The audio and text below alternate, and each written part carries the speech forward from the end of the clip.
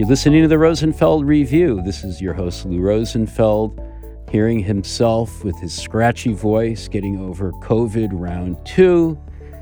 Not as easy as round 1. I hope if you're going through it, wherever you are, it goes gentle. I have a special guest today. I'm really happy to have Alex Schmidt join me. Hi, Alex. How are you? I'm great. Hi, Lou. How are you? Other than the COVID, Yeah. I'm all right. Still standing, sitting in this case, and glad to be talking. Folks, Alex is the author of our latest book. It's called Deliberate Intervention, Using Policy and Design to Navigate the Harms of New Technology. Boy, we spent a lot of time on that subtitle and the title, arm wrestling and whatnot. We got there. And more importantly, Alex, you got here after I think we sat down a long time ago where you work in the cafeteria of the Federal Reserve building in downtown Manhattan, actually just a block from my own office. And you told me a couple things. You said that the building has more gold in it than Fort That is Knox. true. Yep. And that you wanted to write a book, or that you were interested. I can't remember who pushed whom. It was so long ago, but I know. I think it's almost 4 years ago now, believe it or not, when we don't started this don't journey. don't tell our other authors, please. But I knew you were going to take something of a journalistic approach to the topic because, well, that's your background, right? You've written for a UX publication or two, like Smashing and A List Apart, but Not oh, not smashing. Smashing, okay. No. But yes, A List Apart and a couple others. Yes, and also NPR, and I had a non-UX journalistic The LA Times, career. Yep. Columbia Journalism Review, like small, Yep. little flash in the pan publications. But let's talk about what you were thinking when we were sitting in the cafeteria in the Federal Reserve some 4 years ago. What needed to be explored? Well, Lou, I will refresh your memory that I think that you stumbled upon me because maybe you Googled privacy and UX or something, and you found some stuff I'd written about the topic of That's right. privacy. And you reached out to me and you said, would you like to write about a book about privacy? And long story short, I did not want to do that for a number of reasons that I'm happy to get into. And I had just started my job at the Federal Reserve Bank of New York, where I still work. And I should say that my views do not represent the views of the Federal Reserve.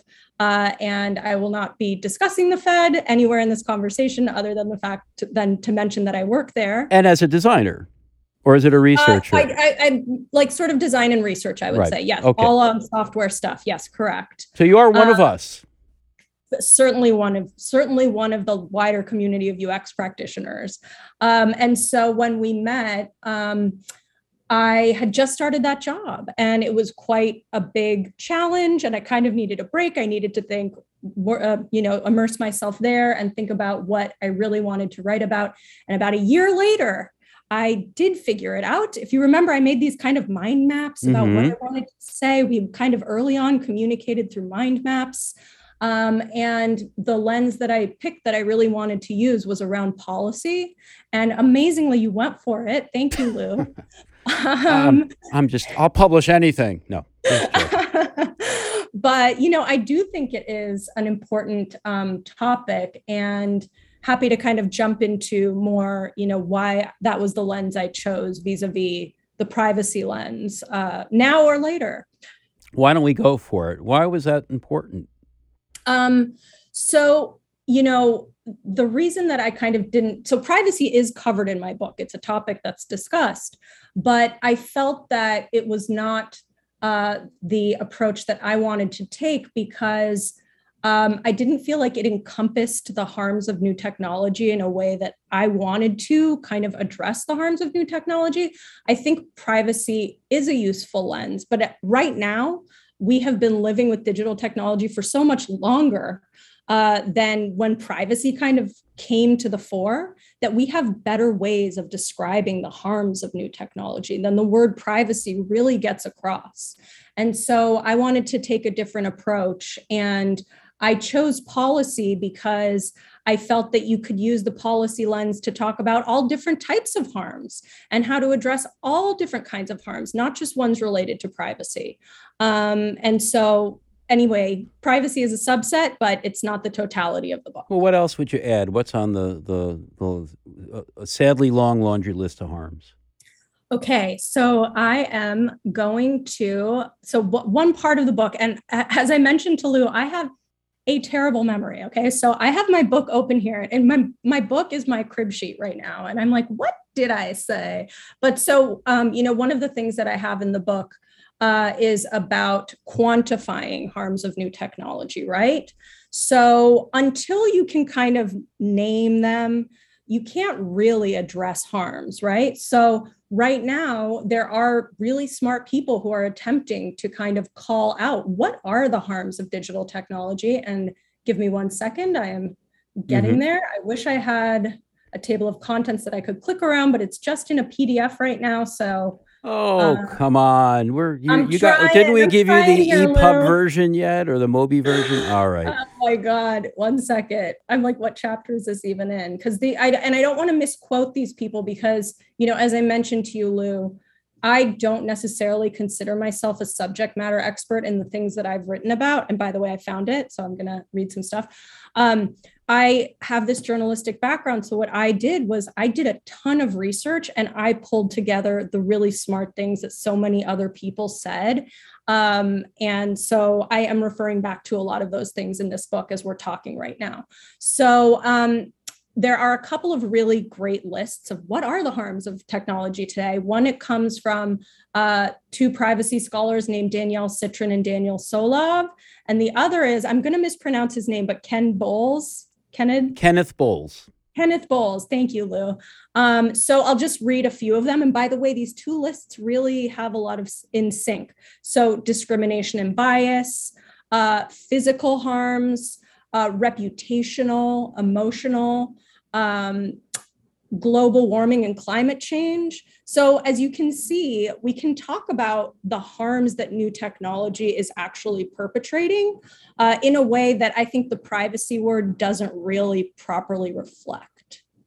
Okay, so it's pretty broad, and the overall lens was really helpful for you to kind of start looking at this collective group of harms. But so it's an interesting intersection, design and policy. Is there like a special role for people from the design space in policy? Are we people who should be designing policies, or is it more important simply that we know that the policy space exists and have a better way to map it out so we can at least function within the reality of the fact that policies exist? So you've said so many things that I think are true. And well, thank you. I try. Well done. So the answer to all your questions is yes. There is a chapter in the book that's about bringing design methods into policy creation. And there's a lot of really smart people working on that. So there's definitely space for that. I also think that, there's some really interesting designers who I talked to in this book who are reaching into the policy space to connect with policymakers. I think that's a fascinating intersection. So one of the people that I talked to for this book is a designer named Yuhan Sonin, and he is based in Washington, D.C., and he focuses specifically on healthcare tech. And he has a lot of views on healthcare policy as a result of being on the ground and working with users. And he advocates for, policy changes using his own unique lens that he has on the ground. And I think, one of the things that the book mentions early on is that policy and design have two very different, but I think complementary frames, where design is kind of at the ground level of the user, and policy is at a level of society. And I think that each lens has its blind spots and each lens has its strengths. And so I think those two things can really complement each other. There's a whole chapter on how those spaces, spheres broadly, are kind of coming together. But I think they're two really important, very different complementary lenses. Well, if I'm a designer, though, I mean, other than maybe knowing that policy is there, whether I like it or not, and maybe the policy's there intentionally, or maybe there's policy by default. Can I do anything about it other than being aware? Well, I think to answer your question, policy isn't always there. And I think, chapter 4, I believe, I'm making sure, yes, is about unconstrained spaces and the emergence of harm. So when different types of technologies are very new, you can think of them as being unconstrained. And that is when we haven't really seen how they're going to interact with humans in the world, and we don't really know what harms they might bring forth.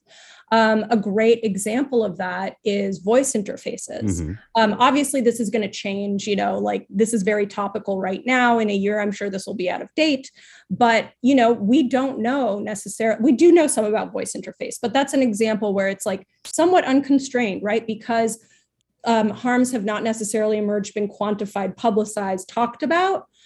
We don't really have policy that constrains that technology. So there's another chapter in the book, which is all about constrained spaces. And that chapter is about construction, finance, and healthcare.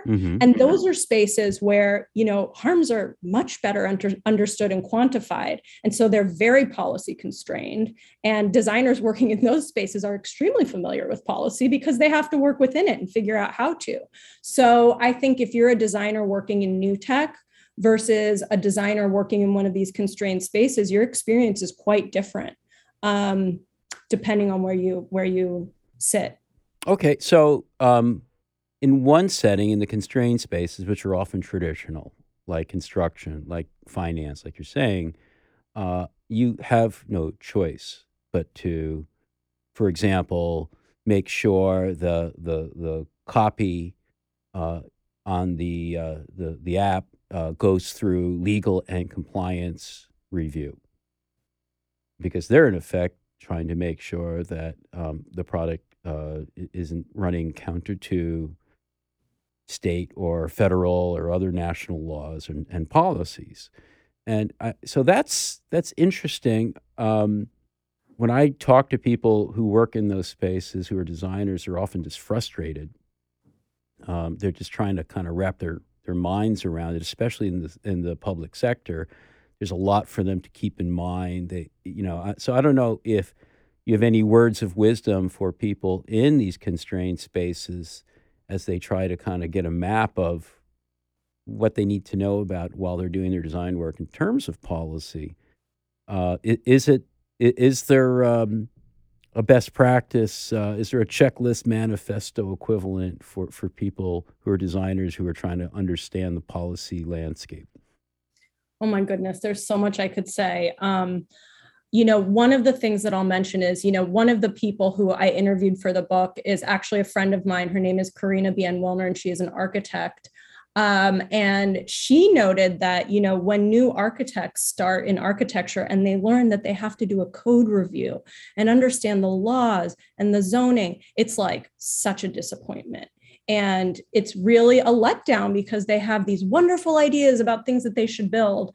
And she said such an interesting thing, and pardon me, I'm trying to see if I can find her quote, but I might not be able to.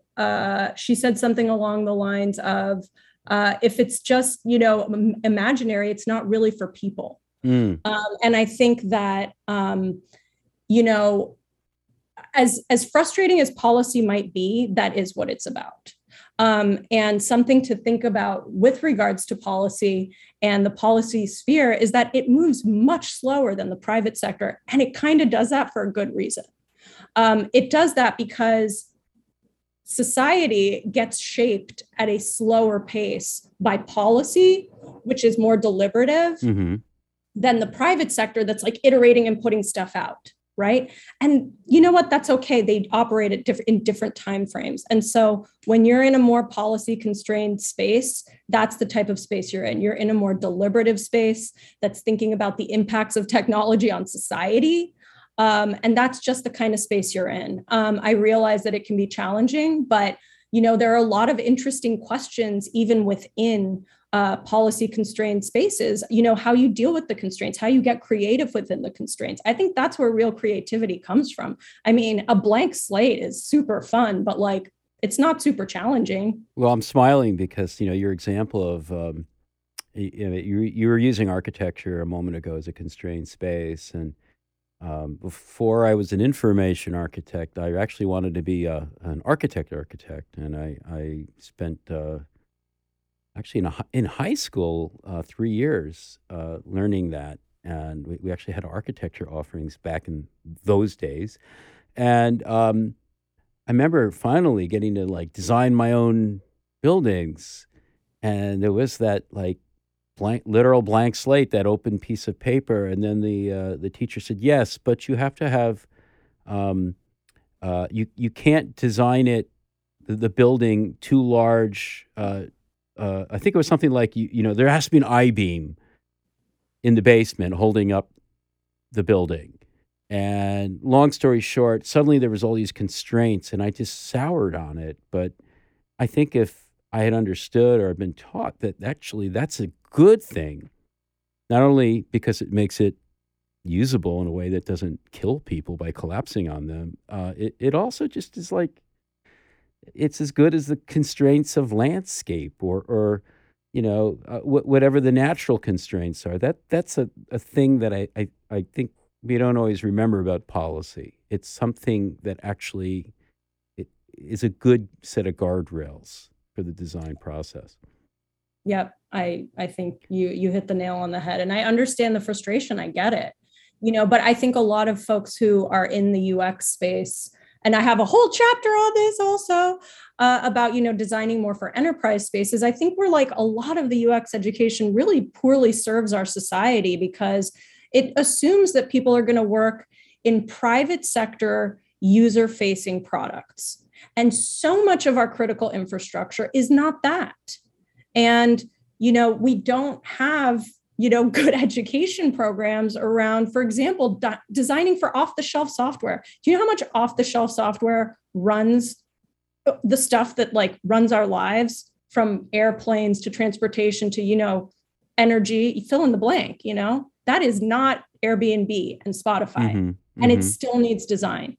And so I think, this is like my little hobby horse that I will not shut up about, but I really wish that, more people were excited about designing for those types of spaces. Well, we've been trying with the Enterprise UX conference and what it's morphed into in the last few years. It's sometimes appealing to people, sometimes less so. But you're making me think of the doctor's appointment I had this morning. I was looking over the nurse's shoulder as she struggled with some interface put out by Epic. So, I hear you. Well, yeah. Well, let's talk a little bit about if you were, starting your own design program. You're the dean, and you want to make sure some of these gaps are filled educationally. What are you going to fill it with? What kind of offerings? Where would you go looking for faculty to help get people, to help them level set in a way that they can't right now? Oh my goodness, man, that is a very good question. I mean, I do think one place, as depressing as EHR, electronic health record software is, it is pretty it is more advanced, let us say, than other off-the-shelf tools. I interviewed somebody who works for Epic for the book. His name is Eris Blevins. He's super smart. So folks who work for EHR, I think, have some extremely important lessons to teach. One of the ones that he told me I found so fascinating: when new designers start at Epic, they take a 3 to 6 month long mini college course on health policy. And I found that really, really interesting. It's not just about design. It's about this societal space that you're in. And you need to understand it to do good design. Oh, this is a real exciting thing for me because when I complain about design education, I'm always grouching about the lack of attention to people skills and other, quote, soft skills, unquote. Uh, you know, you might have your craft down pat, but you're not going to really understand things like how to manage, how to communicate, negotiate, how to listen. Seems like policy should be pretty high up on that list, understanding that as a less tangible constraint, but an important constraint nonetheless. Yeah, I mean, yes, 100%. That would be fantastic. And I think even in like the policy unconstrained spaces, like the ones I was mentioning, there's stuff to understand there. Like what's on the horizon as far as policy with digital technology of all forms, whether it's privacy, antitrust, bans, there's all these things at multiple levels of government that are emerging. And I think being aware of those things, how is society writ large attempting to address the technology that you, designer, are working on the ground? Aren't you curious about that? I am so curious that I'm out of breath, which means it's a good time to take a quick break. You're listening to the Rosenfeld Review. My guest is Alex Schmidt. We're going to talk about those unconstrained spaces after the break. We'll be right back. I hope you're enjoying the podcast. If you want more, not only do we have a whole bunch of podcasts in our archive, but we have something that's very current, very alive, and very engaging for groups, and that is our communities. Rosenfeld Media runs a variety of communities that meet on a monthly basis for video conferences on a variety of topics near and dear to UX people, ranging from an enterprise experience to advancing research to design and research operations. I want to encourage you to join one of our communities. Again, it is free by going to rosenfeldmedia.com/communities. Not only will you get a monthly video conference that you can listen in on and participate in, ask questions and so forth. We'll give you access to the recordings. And for some of those communities, we're talking about dozens of recordings with really interesting presenters and facilitators. You'll also get a newsletter. You'll get access to an advice columnist. Yes, we actually are providing advice columnists for each community. And finally, if you're interested in our conferences, our communities correspond to our conferences. So you will be the first to know when programs go live, when tickets go on sale, and by the way, most of our conferences sell out, and other good things about our conferences, such as when the scholarship applications open up. So go to rosenfeldmedia.com/communities.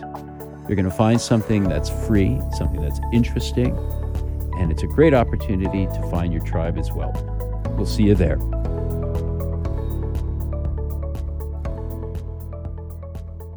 Welcome back to the Rosenfeld Review. We are talking with our guest, Alex Schmidt, author of the next Rosenfeld Media book, Deliberate Intervention. Alex, we were talking about constrained spaces before the break. Let's jump into the unconstrained spaces where you have new technologies that really, I'm guessing that's where the biggest harms are emerging. Well, the newest ones, certainly. Okay. Yeah, that's true. I mean, things like nuclear weapons have been around for a few years now, and they can be pretty harmful, but right. Yeah. That is true. What would you like me to say about that? Well, first of all, I'm guessing that, a designer in an unconstrained setting has their hands maybe even more full because there are like fewer guidelines. I mean, policies are guidelines. They're based on experience. Right. And what is, do we even have that policy infrastructure in place in those settings? Right. And if not, what can a designer do? I mean, are there policies that just are there sort of by default, like they're kind of unconscious policies? Right. I think that's true. There certainly are. But I think, what often what happens, I think, in a lot of these spaces where, let's say, it's kind of very startup-y. And maybe you're working with a new technology like facial recognition. Mm-hmm. What is going on there is a search for use cases. So what does that mean, a search for use cases? It's you have this technology and you're trying to figure out what problem does it solve, which runs very counter to the dogma that we hear in UX, that you start with the problem and then you find the solution that fits it. In these unconstrained spaces, it's really the other way around. You have some new capability, some new tools, some new way of doing things, and you're like, how do I plug this in? You got a hammer, you're looking for nails. Exactly right. And so, that's the case with, voice interface. As I mentioned, I interviewed Philip Hunter, who's worked on Amazon's Alexa, and he said, as technologies mature and gain widespread adoption, core elements of it start to crystallize. But for emerging technologies, there's this you don't know yet, and you simply don't. And I don't know if folks have listened to the Rabbit Hole podcast from the New York Times. It's fantastic. I really recommend it. And it's about how radicalization happens via algorithms. And that I have to say, those producers got some gets. They interviewed one of the engineers for YouTube who was working on the algorithm for YouTube to feed users new content. And they were trying to think, hey, how do I apply, my knowledge around AI? And they were like, hey, I'm at a video place, a place that feeds videos to people. What indicates that the AI is working? And they settled on this metric of watch time. And they thought, if people are engaging with more and more videos, that must mean that it's working and my technology found an application and it's doing great things. Well, as they found out later, it was feeding users more and more sensational videos because that's what increased the watch time metric. So that's a perfect example, I think, of, being on the ground, searching for use cases, finding one, and the need to find a use case really kind of overshadows almost anything else. And if you find one and it fits, it's like, flash bang, that's so exciting. And I think that's really what it's like to be in the unconstrained spaces, especially if you have, VC money backing your bet. Really, you're going to be looking out for harms? Probably not. You got to pay back some investors. So there's all these other incentives and drivers. And, I just want to come back to this idea that I actually haven't mentioned it yet in our conversation, but it's always in my mind, which is that, design can't save the world. And if you're in design, you're in the private sector usually. And that's just, you're still in capitalism. And so that's, I think, why I really wanted to write this book that also talked about policy in the public sector, because I don't think design should be expected to save the world, and harms do emerge from technology. And that's the way things go. And I do think, being somebody on the ground who's working on these things, there are things you can do, but up to a point, and that you can't solve it all. Right? So harm is going to emerge from the thing that you do, and you can keep an eye on it. And there's things you can do, and I can go into that. But at some point, we have this policy frame that's also part of the puzzle. Well, I'd like to get into that. And I remember one point we were talking while you were working on the book about how, like, the ultimate goal, if I understand it, is for people in design to get further and further upstream, closer and closer to the point where policy is being considered and maybe designed. Is that the ultimate goal of what you should be trying to do as a designer? But more importantly, in the near term, what are some of those things that you would recommend people do now? Yeah. So there's actually a lot of things that I think designers can do. Again, I don't think there's any single person in the private sector who can solve all these problems. And that's why, I think it is so important to consider the public sector as a piece of the puzzle. But there are things that can happen. And so Chapter 5 is all about internal interventions internal interventions, as I call them. So that's within companies themselves. What can designers on the ground or managers or whoever do as perhaps they notice like harms are emerging or want to raise a flag, anything like that. So there's a bunch of stuff. So one that I think, this is, again, a lot of these ideas are not mine. I brought them together and I'm kind of putting them into one book. But one of the ones that's sort of a proactive approach is team diversity and harm prevention. And harms of bias are a major one that has been, cataloged, enumerated in digital tech, and I can get into that more. But one of the ways that you can avoid harms of bias is by having a diverse team, because we know that people who don't have dark skin color tend to kind of ignore designing things that work for darker skin tones.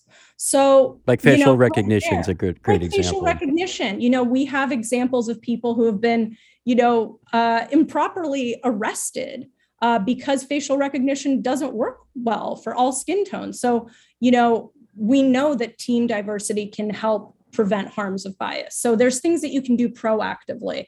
There's also this idea of targeting designs to those most likely to be harmed.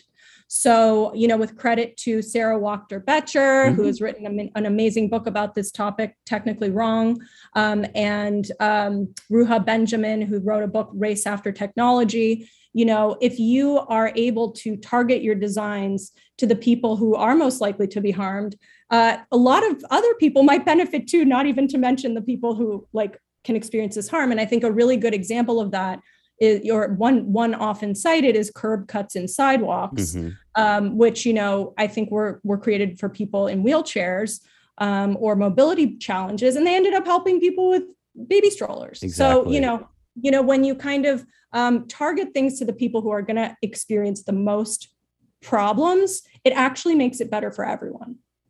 So there's certain proactive things you can do, and then there's also reactive things you can do to kind of try to mitigate harm.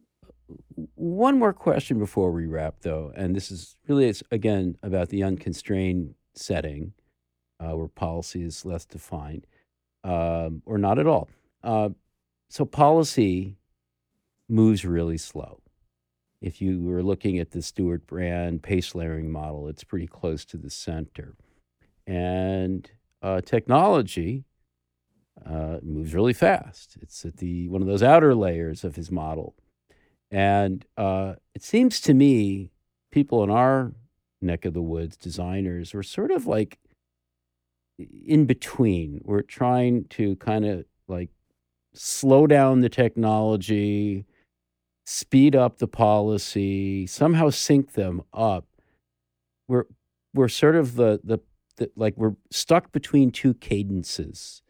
And how do we, I don't know if there's a way to answer this, because it's kind of metaphysical, but how do we navigate that situation where we're trying to kind of resolve, if not synchronize, things that are moving at extremely different speeds, and where we may be among the people most affected by those two speeds, most in the middle? I mean, man, I don't have the exact answer to it. There is a chapter in the book called Bringing Policy and Design Closer Together, and about how these spheres are moving together. And there are ways that they are moving together. For example, their governmental analysis of new tech could work better. It's not only for designers to, Right. bring it closer together. It's also for government to work better, right? It's on both sides. There's also a lot of interesting programs that are bringing tech folks into government or teaching a policy to tech folks and then having them advocate. There's a couple of really interesting programs called the Aspen Tech Policy Hub. There's a program called Tech Talent Project and Coding It Forward. There's, designers attempting to influence policy agendas like the person I cited earlier. I think that there's some really interesting examples of that. And also I'll just mention, there's this idea of regulatory sandboxes, which, they have kind of a mixed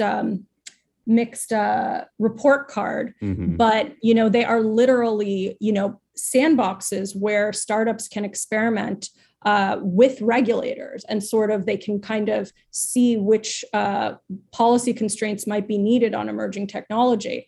So that it's a more common thing sort of in the finance space, but I think it's a very interesting concept. It needs some work, it needs some love, but maybe there's something there that can be explored and refined further. That's interesting. It sounds like if you're going to move fast and break things, break them in the sandbox. Yeah, and also, maybe you're moving away from an adversarial stance where you're actually just saying, hey, don't want to break the world, but want to create new things. Can we do this together? Love it. And love the book. I'm biased, of course. But before we wrap up, one last question in the Rosenfeld Review tradition of having my guests bring a gift to our listeners. What do you have for us? What should they know about? Well, I am going to mention a book. It's actually more of a long essay. It's called Systemantics: How Systems Work and Especially How They Fail, by John Gall, Gall. I found it because it was cited in the footnotes of another book that I read. And that's good journalism. You're you know what? Always look through the footnotes. You will find some gems. Absolutely. And it is really, in some ways kind of it straddles the line between being satire and real in a really brilliant way. And it's very funny. It's also kind of dark and hopeless. It's just the perfect tone for me personally. I highly recommend the book. When you get into the concept of wicked problems and things that don't have easy solutions, that's right where this book sits. But it's so funny, which I think in and of itself is kind of a hopeful thing to be funny, even though things are so hard. So really recommend Systemantics. Well, it sounds like in this space, you might not survive without a sense of humor. So you will all have two books to read: Systemantics and Deliberate Intervention by our guest today, Alex Schmidt. It is now on pre-order. Now is early September 2022. I think it is formally out in mid-November. That's what I've heard. So exciting. Keep your fingers crossed that the supply chain issues with printing and paper don't bite us on the butt. Oh, gosh. Alex Schmidt, product strategist at the Federal Reserve, journalist. You bring all these things together in so many interesting ways. Thank you for joining us today. And more importantly, thank you for writing the book. It's going to be a great contribution. Thank you so much, Lou. I really appreciate it. Thank you for believing in me. Cheers.